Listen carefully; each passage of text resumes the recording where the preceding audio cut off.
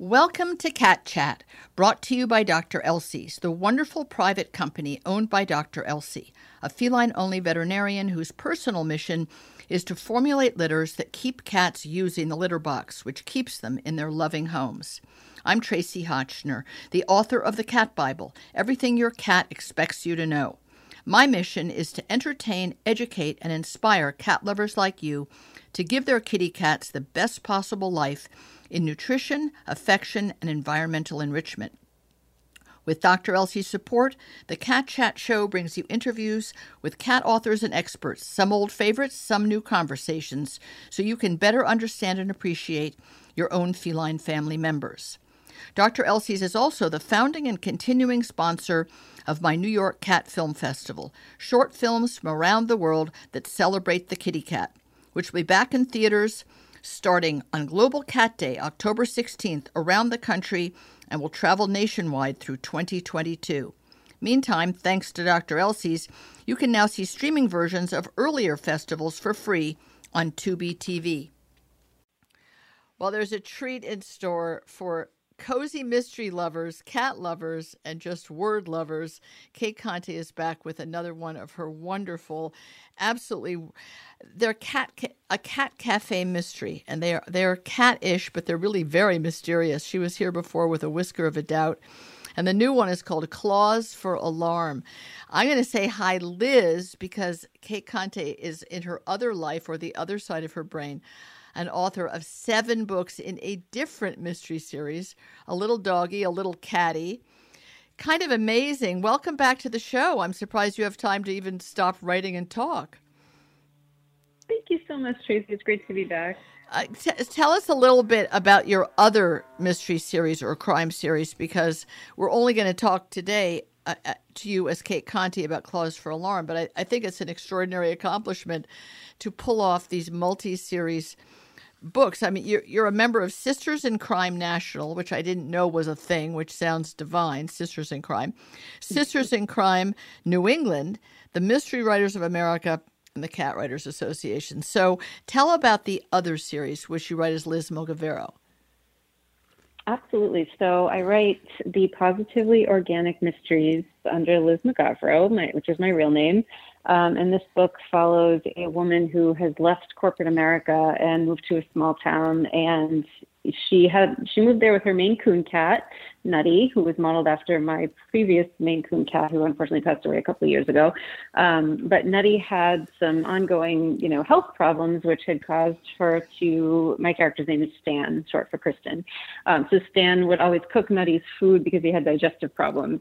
And when she moved to this small town and had to rethink her life, she ended up kind of by default becoming a gourmet pet food chef. Oh, how funny. So she... Great idea. She made friends in the neighborhood by giving, baking treats for the local dogs and cats, and that graduated to meals, and then finally she opened up her own shop. So it was a really fun series to write. It sounds wonderful, and I look forward to having you back on the show to talk about it.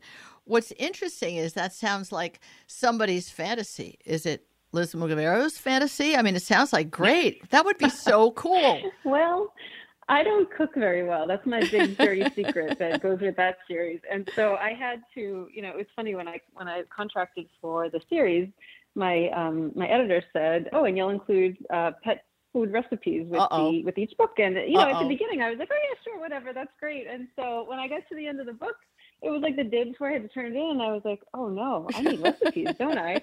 And then so I had to kind of scramble and figure that out. And then what I didn't realize is that people take these things really super seriously. I mean, obviously, if you're going to cook for your animal, that's serious. Yeah, right. But yeah, people take them very seriously. So I learned pretty quick that I needed to get better at that part of it. So I actually went out and found a consultant, a gentleman who owned a gourmet pet food shop, and he agreed to be my recipe tester and provider. In exchange for credit for his store. So it worked out really well. That's very clever. Well, here, this book is set in a cat cafe.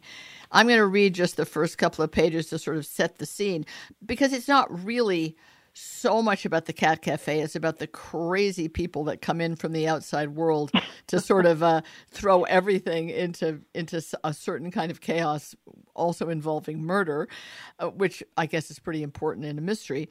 But the Cat Cafe idea of how you could just say, sure, I'll keep a couple of cats here and see if people want to adopt them, and how that could take over your life and your house. And it's also set in a charming setting. Is this in any way a fantasy of yours or a reality of yours, or you know somebody who did such a thing?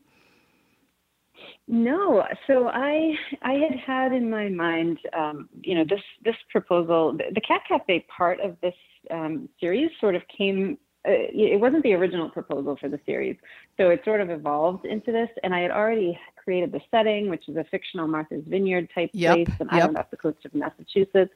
So I already had that created. And then suddenly it turned into, hey, let's put a cat cafe in this series. And I was kind of thinking, like, how am I going to do that? It's not really the ideal setting for a cat cafe.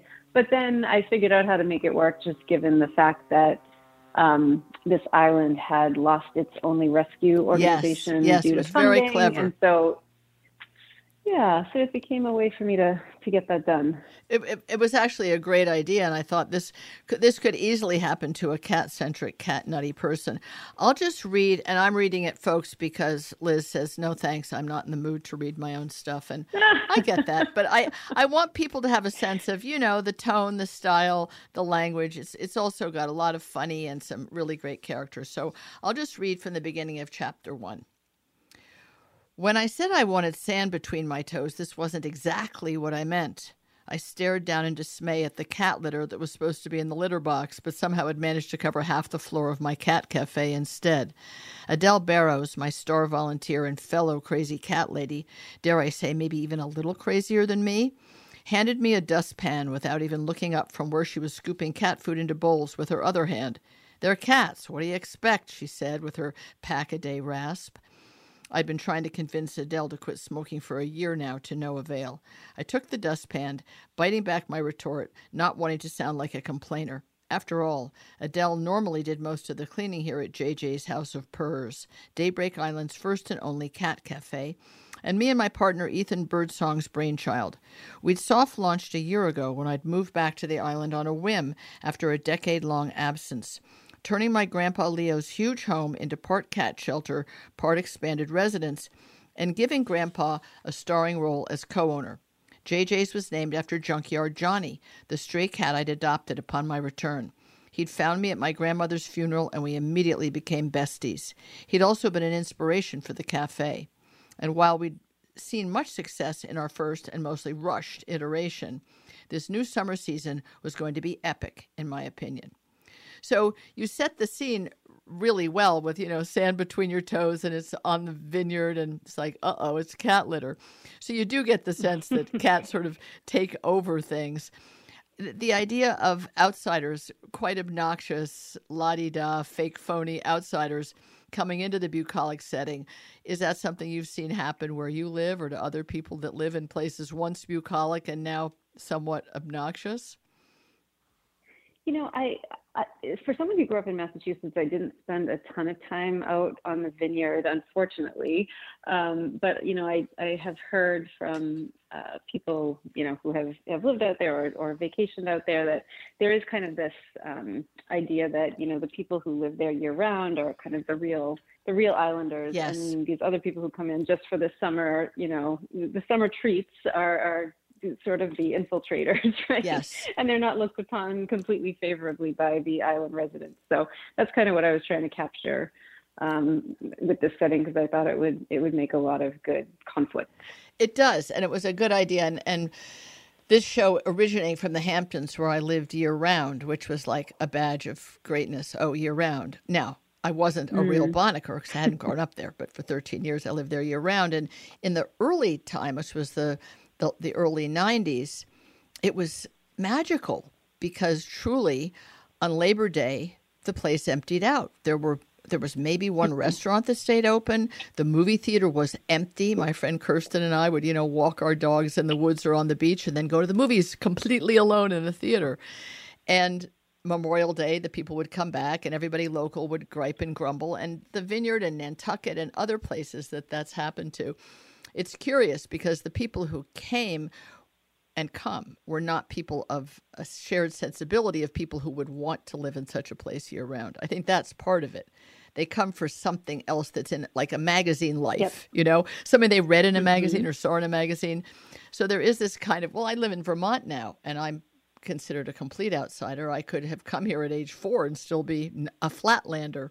You're either born here or you're not, and I think that's probably true of the island, the fictional island in the book. It's like everyone's an interloper, even the ones who are low key, but the high key ones are something else entirely. Did you, the woman who becomes the? It's pretty obvious from the moment that we meet her that if anyone's going to die, let it be her, kind of thing. But did you model her on a particular person? No, she actually is not someone who is from my real life that I wanted to murder and get away with it. I just kind of, which there are victims in my books who are, do have some traits of people I know. Oh God, that's she great. She wasn't one. She was someone I just, I kind of had an idea in my head of what a person who did that job would be, and then I kind of blew it way out of proportion and made her really over the top, which I like to do in some of these books. It's so fun. It's just fun. It's so fun. I love the total lack of subtlety. She comes in and she's so incredibly cloyingly appreciative of the Cat Cafe, and it's so darling and it's so cute and it's also precious. This is also wonderful. And then she wants to throw a fundraiser, which of course is the other end of the spectrum from the day-to-day cat box cleaning of a cat cafe. I think is villains can be great. The devil wears Prada, right? Villains, the lack of subtlety is just wonderful because it gives us all somebody to root against, kind of. What about the murder mystery / technicalities of murder investigations? You don't seem heavy on that, and I'm sort of grateful for that. I always feel when people are going into all this forensic detail, it's like, okay, so you Googled it. I'm kind of kidding, but this is more like what would happen if real people had a dead body around. They don't go get, Google lividity or body temperature, right? Yeah, no, I have to, cozies typically don't have those elements, right? But I have to say, I do love all that, and I've done a lot of research just on my own. I've gone to the Writers Police Academy, which if no one's tell about that. Tell about that. It's amazing. Yeah, it's amazing. It's an event that's obviously hasn't been held in person for the past year or two, but it's held in person. It moved to Wisconsin a couple of years ago. It used to be in North Carolina, but it's put on by a former police officer who gathers up pretty much everyone you can imagine from every law enforcement job there is and brings them to this amazing place. And they teach you how to do all of these things. I mean, there's so much to do. It's incredible. You can't pack it all in. You can, learn about human trafficking. You can go dig up a shallow grave. Wow. You can break down doors and clear buildings. It's really fun. Wow. So I've done that, and that was amazing. How many people were there? How many people were there, Liz, at the Writers Police Academy? They get a lot of people. I don't remember exactly, but it's been going on for a long time. I haven't been since, I think, 2012. And I know, every year it gets bigger and bigger. So I think that's actually why they changed locations. Yeah. So it's on my list to go back to. I've also done a Citizens Police Academy in the town where I used to live in Connecticut, which was also fun. But yeah, so I do love to learn about all of the to be factual, and how law enforcement actually works. Yeah, that's neat. The Writers Guild for screenwriters actually has a whole department where they can put you in touch with an expert on any topic, like one-on-one. If you needed more, oh, cool. Yeah, it's really cool. Need more advice or information, and this was obviously invented or devised in the era before Google. So it is easy to do an incredible amount of research online, but nothing like an in-person reality check. I think my friend Lisa, who's the captain of the volunteer ambulance in East Hampton that I belonged to for a long time. Years ago, she took something like a citizen police training, and it was just what you said, to show people what it's like to try and go into a darkened room or house, holding a gun. They don't give you a real gun. But the fact of the split-second decision you'd have to make and what you might see and what the experience might be like viscerally, physically, just so people, I think, had more appreciation and understanding of the kind of adrenaline that's happening, amongst other things, as well as knowledge. Absolutely. When I did the Citizens Police Academy, there was one whole session on use of force. And they made all of you, no matter, if you wanted to or didn't, they made you come up and they gave you a taser, and they had a person dressed up, so they obviously wouldn't get hurt or anything, but they put you in a situation where you had to decide if you were going to taser the person or not. And I remember the situation I was in, I was trying to talk to the perpetrator and all that. And the cop was like, listen, you're, not to sound sexist, but you're a woman, you're, not very big. Yep. You got to figure out what makes the most sense for you to do in that moment and what the danger is. And you taser the guy. Of course so you I had do. To actually taser the person. Yep.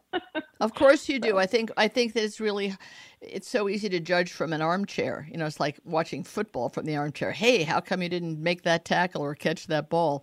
In these cases, it's life-threatening and it's instantaneous and, fight or flight. I mean, that's somehow in all of us.